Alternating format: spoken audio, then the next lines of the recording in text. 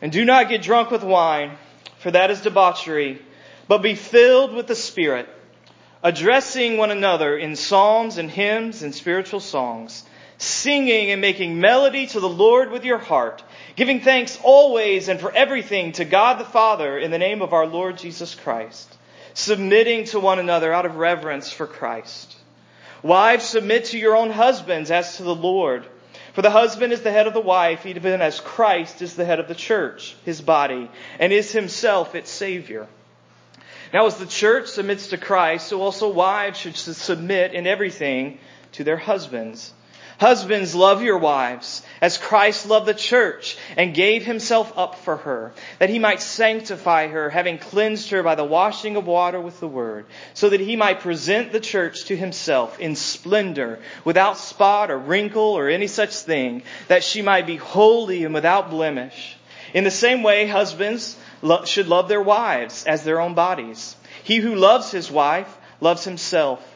For no one ever hated his own flesh, but nourishes and cherishes it, just as Christ does the church, because we are members of his body.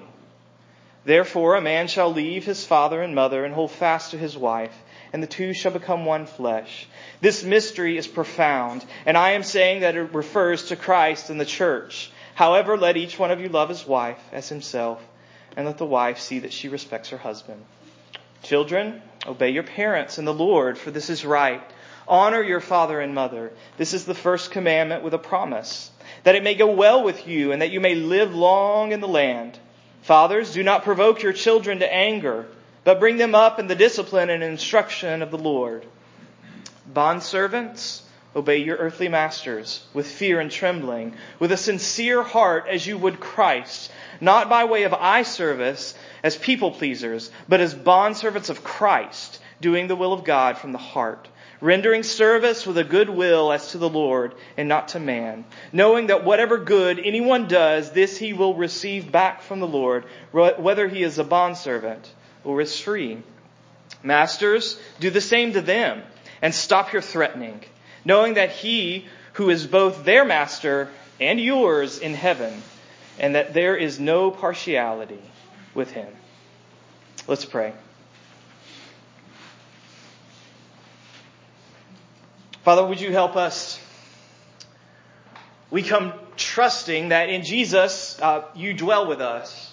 We are your temple. The fullness of your Spirit is here with us in this room this morning. And so we have come with our songs.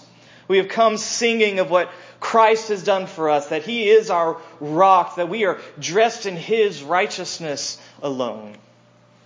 And now we come in reverence to your word, trusting that the Spirit who produces our songs has also given to us this book, has given to us these instructions, and they are difficult ones. We have read words that are sometimes hard to understand and even harder to obey, even harder to put into practice. And so we need your help. We pray for that promised Spirit to open our eyes, to open our ears, to open our hearts, to make us humble, receptive. And we pray that not only the information of this text, but the power of this text would impact our lives and would change us so that we could live as a reflection of your beauty, a reflection of your glory. We pray it all in Jesus' name. Amen. A couple of years ago, I preached a sermon series on the book of Colossians. Colossians is another letter in the New Testament that is very similar to Ephesians. And there is a section in that letter that very closely mirrors what we just read in Ephesians. And when I preached on that section of Colossians, at the end of that sermon, a young man got up and left. And because I'd been in conversation with that young man, I knew that him walking out the door was him walking away from the Christian faith in response to what was said in that passage. Now, I began that way to acknowledge that this teaching here in these verses is difficult, and it is often deeply offensive. I begin that way to acknowledge that many of you, perhaps most of you, as we read these words, they filled you with all sorts of questions and concerns, and maybe even with pain and fear. Submit. Obey. Not the most popular words in our vocabulary, are they? Authority. Not the most popular topic for conversation, is it? And oftentimes for good reason. Human history, as well as our own personal histories, they are full of examples. Examples of people with power doing harm. And in some cases, people using this text and others like it to prop up their power to do harm to others. So this is a difficult text, no doubt, but still, it's here. Still, Paul, an apostle sent by Jesus, an apostle speaking for God, will not let us avoid those words. Submit, obey. He will not let us avoid the difficult topic of authority. And in fact, he says a relationship with Jesus should result in relating well to human authority. It should result in living well in response to human authority. So, we need to take some time and we need to consider what we find here. We need to consider it carefully. We need to consider it honestly. And so we'll look here and we're going to look at two aspects of authority. Two aspects of authority. The environment of authority and the use of authority. So first of all, environment. Ephesians chapter 5 and 6 places human authority. It locates human authority in the household. Now, when we hear household, we think a couple of parents, few kids, right? That's not what the Ephesians heard. When the Ephesians heard household, they thought what was their experience, what was their culture, which in a household in their culture lived a large extended family, usually grandparents and their children and their spouses and their children, along with domestic servants. That was the household. That's the household that Paul is talking about here in this text. And it was the basic structure of Roman society. It was the building block.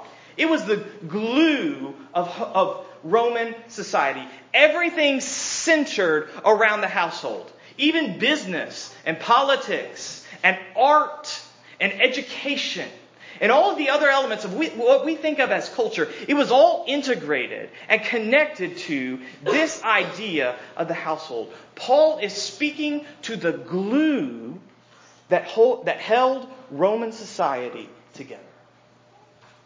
So the question is, what does he do with that? What does he do with that social order? And I'm oversimplifying here, but there are two basic responses to that question. First response to that question, commentators, theologians, they look at this text and they say, Paul, he was affirming the social order. He was endorsing this social order. He says, submit. He says, obey. He was a conservative. He wanted the status quo to stay the status quo. Now, the problem with that is that the status quo included slavery. Right? It included slavery. What he talks about here as servants and masters, it was slavery. It was different, yes, than the transatlantic slavery that's a part of our country's history. Often people became servants, domestic servants, because they couldn't pay their debts. They had overwhelming debts. But there were still servants as a result of war that were captured through conquest. And so the status quo includes slavery. Some people owning other people. Are we going to say that Paul endorses that? He affirms that? Okay, well, some other people respond, no, that's not right. That's not right. Let's pay closer attention to what Paul says. And let's compare it with the literature of the day. Because Stoic philosophers, they wrote household codes as well, that in some ways are very similar to what Paul is writing. They wrote in the same categories that he writes here in Ephesians 5 and 6. And let's compare what Paul says to what they said. You see, when the Stoic philosophers, when they wrote these household instructions, they wrote only to men. Only to men. And they wrote to men with instructions on how to manage women, children, and slaves as property, not people. What does Paul do? Well, first of all, he writes not only to men, but to women, children, and slaves as well. Right? He addresses them, which is a radical cultural move in the first place. And then what he says to them and what he says about them elevates them, dignifies them, raises their worth and their position in this society. So Paul's a liberal. He's a progressive. He's a revolutionary. He's not affirming the status quo. He is abolishing it. He is overturning the social order.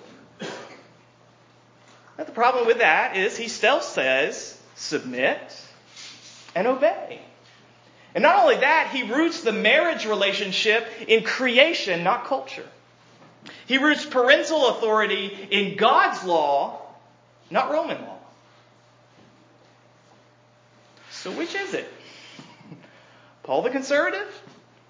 Paul the liberal? Paul the affirmer of the status quo? Or Paul the abolisher of the status quo? Which is it? Which is it? Well, neither. Neither, because the question is wrong. The question misses what Paul is about. The question misses what his goal is here in this text. Paul isn't commenting on the cultural situation. He's not a social commentator here and saying this household and the way the household runs, that is just, that is unjust, that is right, that's wrong. That's not what he is doing. He's not commenting on the social situation. He is applying the Christian identity to the social situation. You see, Paul knows, he understands, culture changes. The vision of what a household is, that changes. The way societies work, that changes. But for the Christian, there is something that doesn't change. And that is our identity. That is who we are in Jesus. So what Paul is doing here is he wants Christians to function in the household in a way that flows from a deeper home. He wants them to function in the household in a way that flows from a deeper home. Their home with God in Jesus. He wants these relationships out in society, whether that's in the family, whether that's in work, or whether that is in other segments of society. He wants all of those relationships to come from and to reflect their relationship, our relationship to God in Christ. Our function in the household, whether that is our homes, or whether that's work, or whether that's our relationship to our government, or etc., our function in the household should flow from our true home with God in Jesus. Now that home involves authority. But it involves the ultimate authority that conditions all other authorities. So masters, bosses, remember you have a boss. And he is in heaven. And he is perfectly just. And he is paying attention. Servants, okay, respect those who are in authority over you, but not because you belong to them, but because you belong to another master. because you belong to Christ. Children, honor your parents. How? In the Lord. Parents, train your children in the Lord.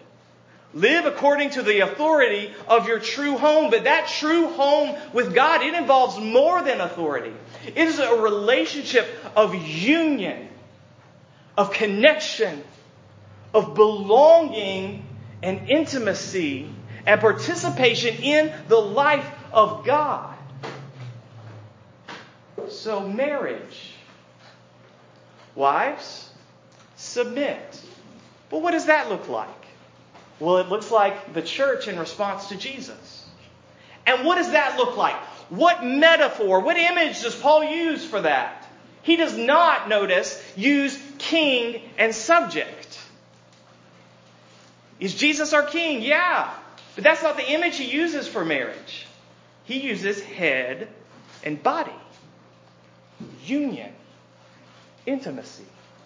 Connection. Oneness. Husbands, love your wives. Well, what does that look like? Well, it looks like Jesus with the church. And what does that look like? Well, Paul reaches to the language of Leviticus.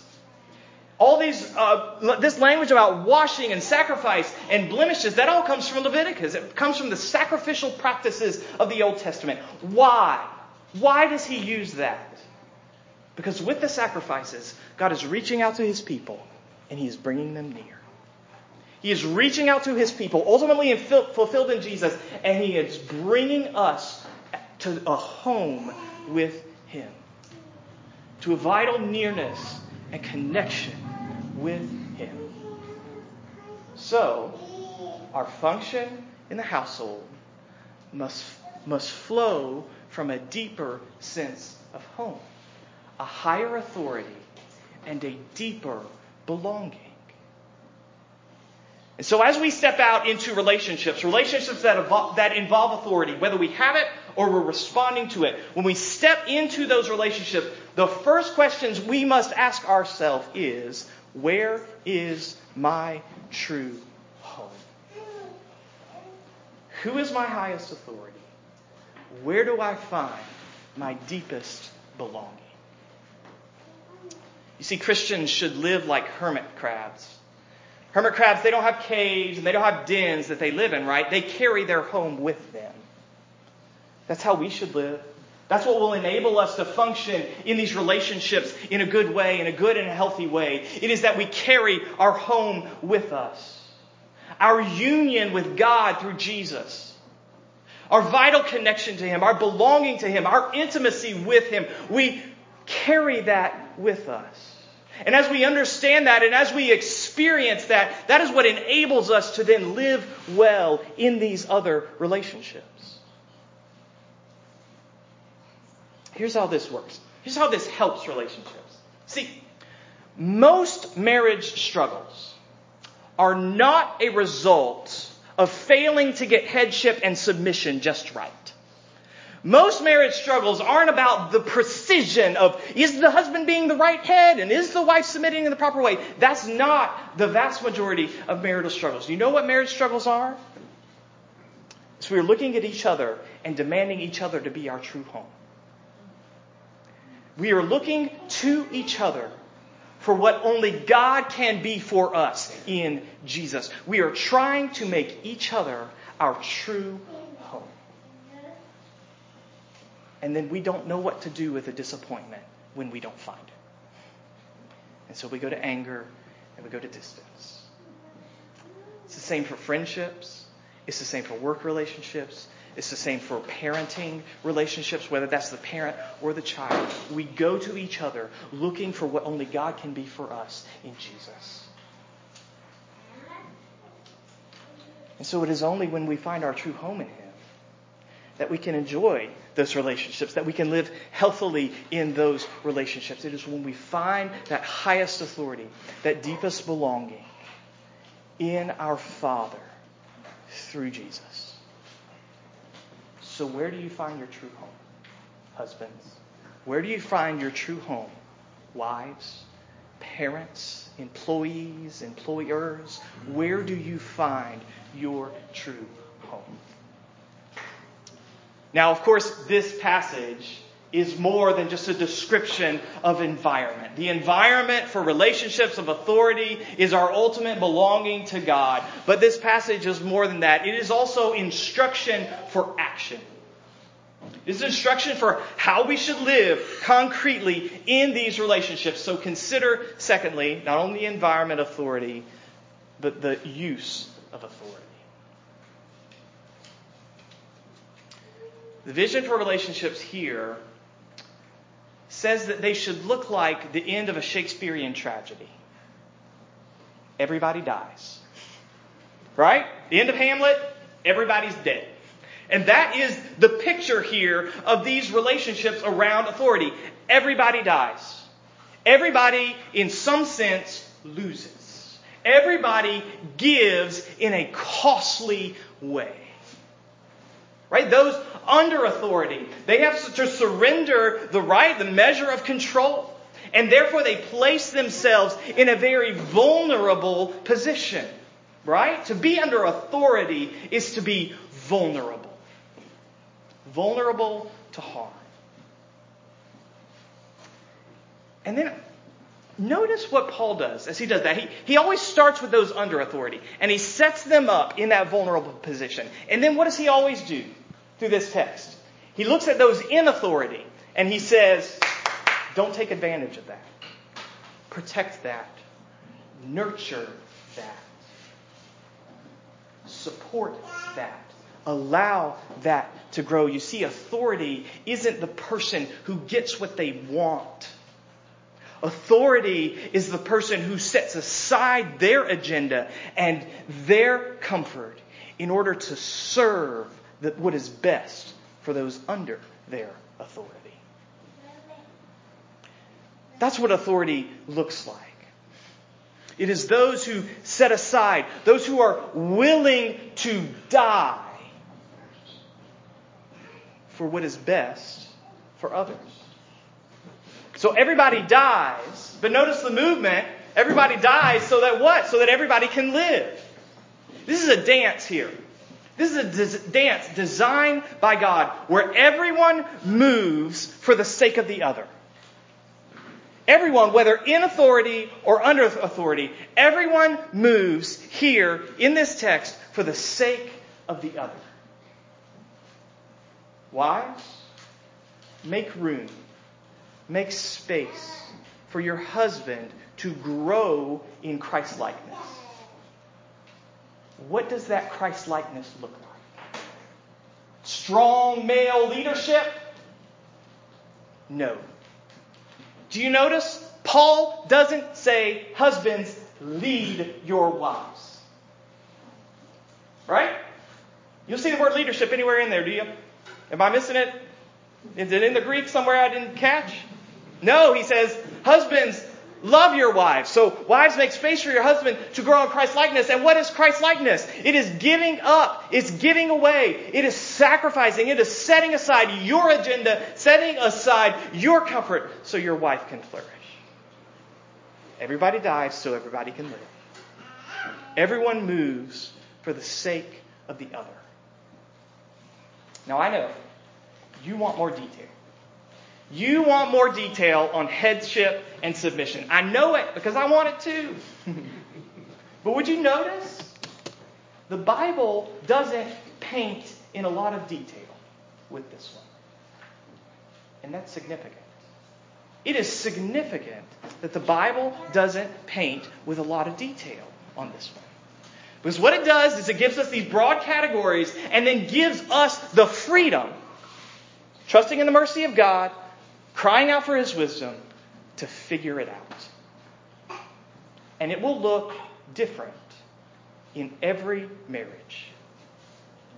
It will look different in every marriage. Be very careful of those who would over-specify headship and submission. You see, we struggle with a lack of clarity. We don't like to live with that. And so what we do is we fill up those categories with details. And then we give those details biblical authority. And so a woman should look exactly like this. A wife should look exactly like this. A husband, a man should look exactly like this. But what we've done is we've imported cultural values, or we've imported preferences, or we've imported our background, and we've made them the Bible. We have given to them the authority of God. Don't do that. Be suspicious of people who do that in their books and their seminars and their conferences.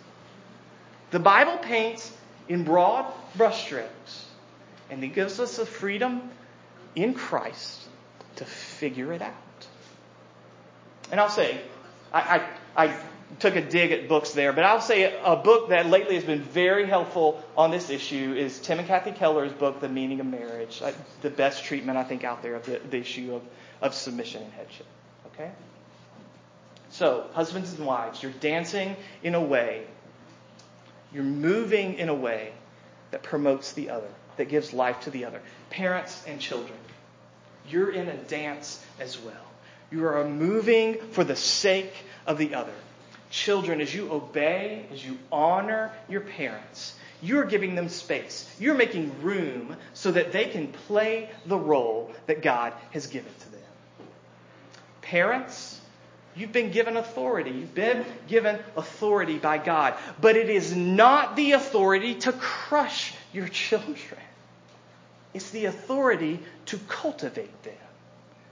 Parental authority is the authority of a farmer who promotes growth and life. And listen, parents, shame and overly harsh discipline does not promote growth. Shame and overly harsh discipline does not promote growth. It promotes anger. And so here Paul's saying, fathers and mothers, don't provoke your children to anger. And I need to make very clear, if it's not already clear, what Paul says here about both marriage and parenting does not in any way allow for abuse. And if abuse exists, then other authority structures need to get involved, including the authority of the state and the authority of the church.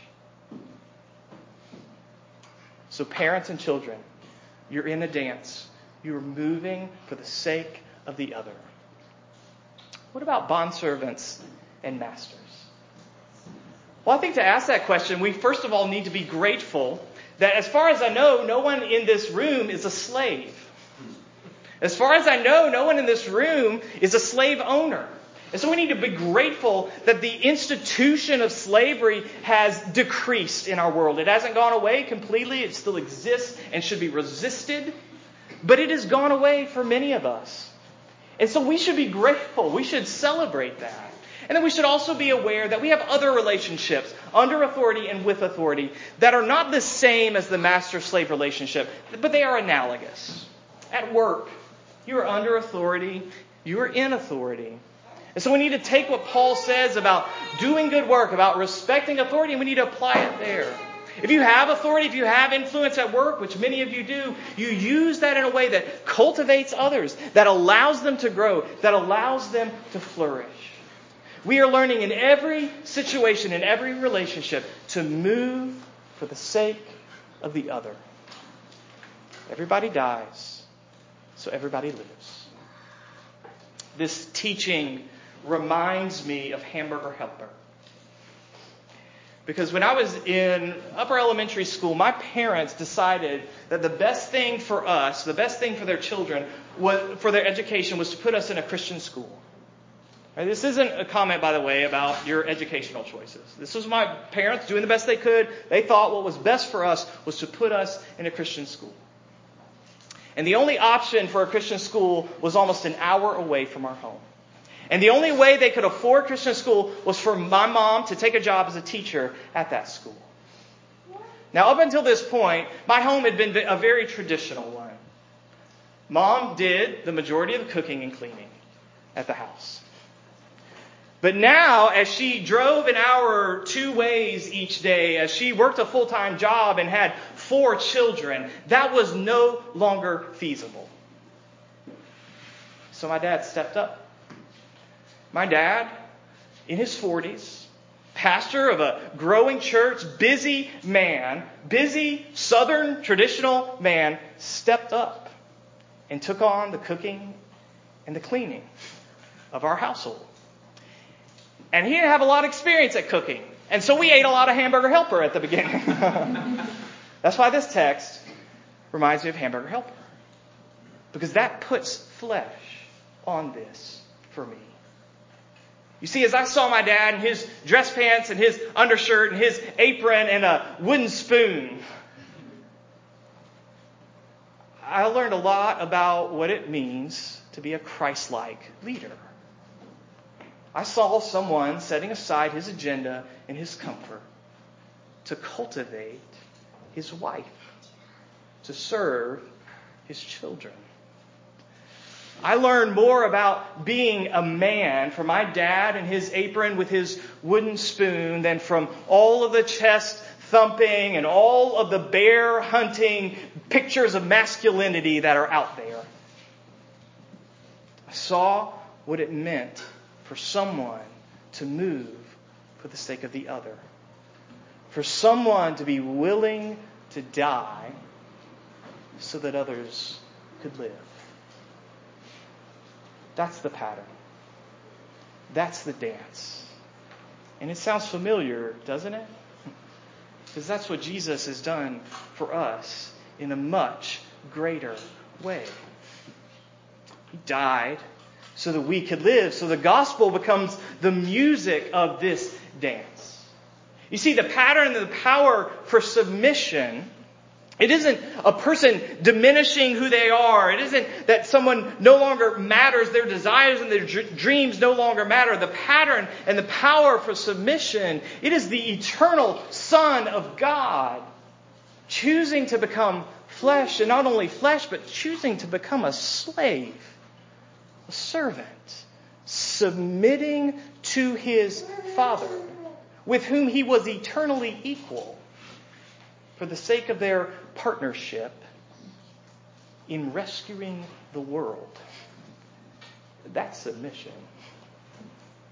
And the pattern and the power for leadership, for authority, it isn't the king putting his foot down. It isn't the general leading the troops into battle. No, the pattern and power for leadership is Jesus bleeding out on the cross to beautify us and to bring us home to God.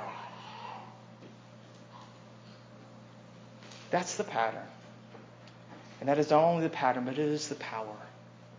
That is what will enable us to do this. That is where we will find forgiveness and mercy for when we fail to do this, which is often. And that is where we will find our true home, which enables us then to participate in his work in providing a place of belonging, a place of flourishing for those around us. Let's pray.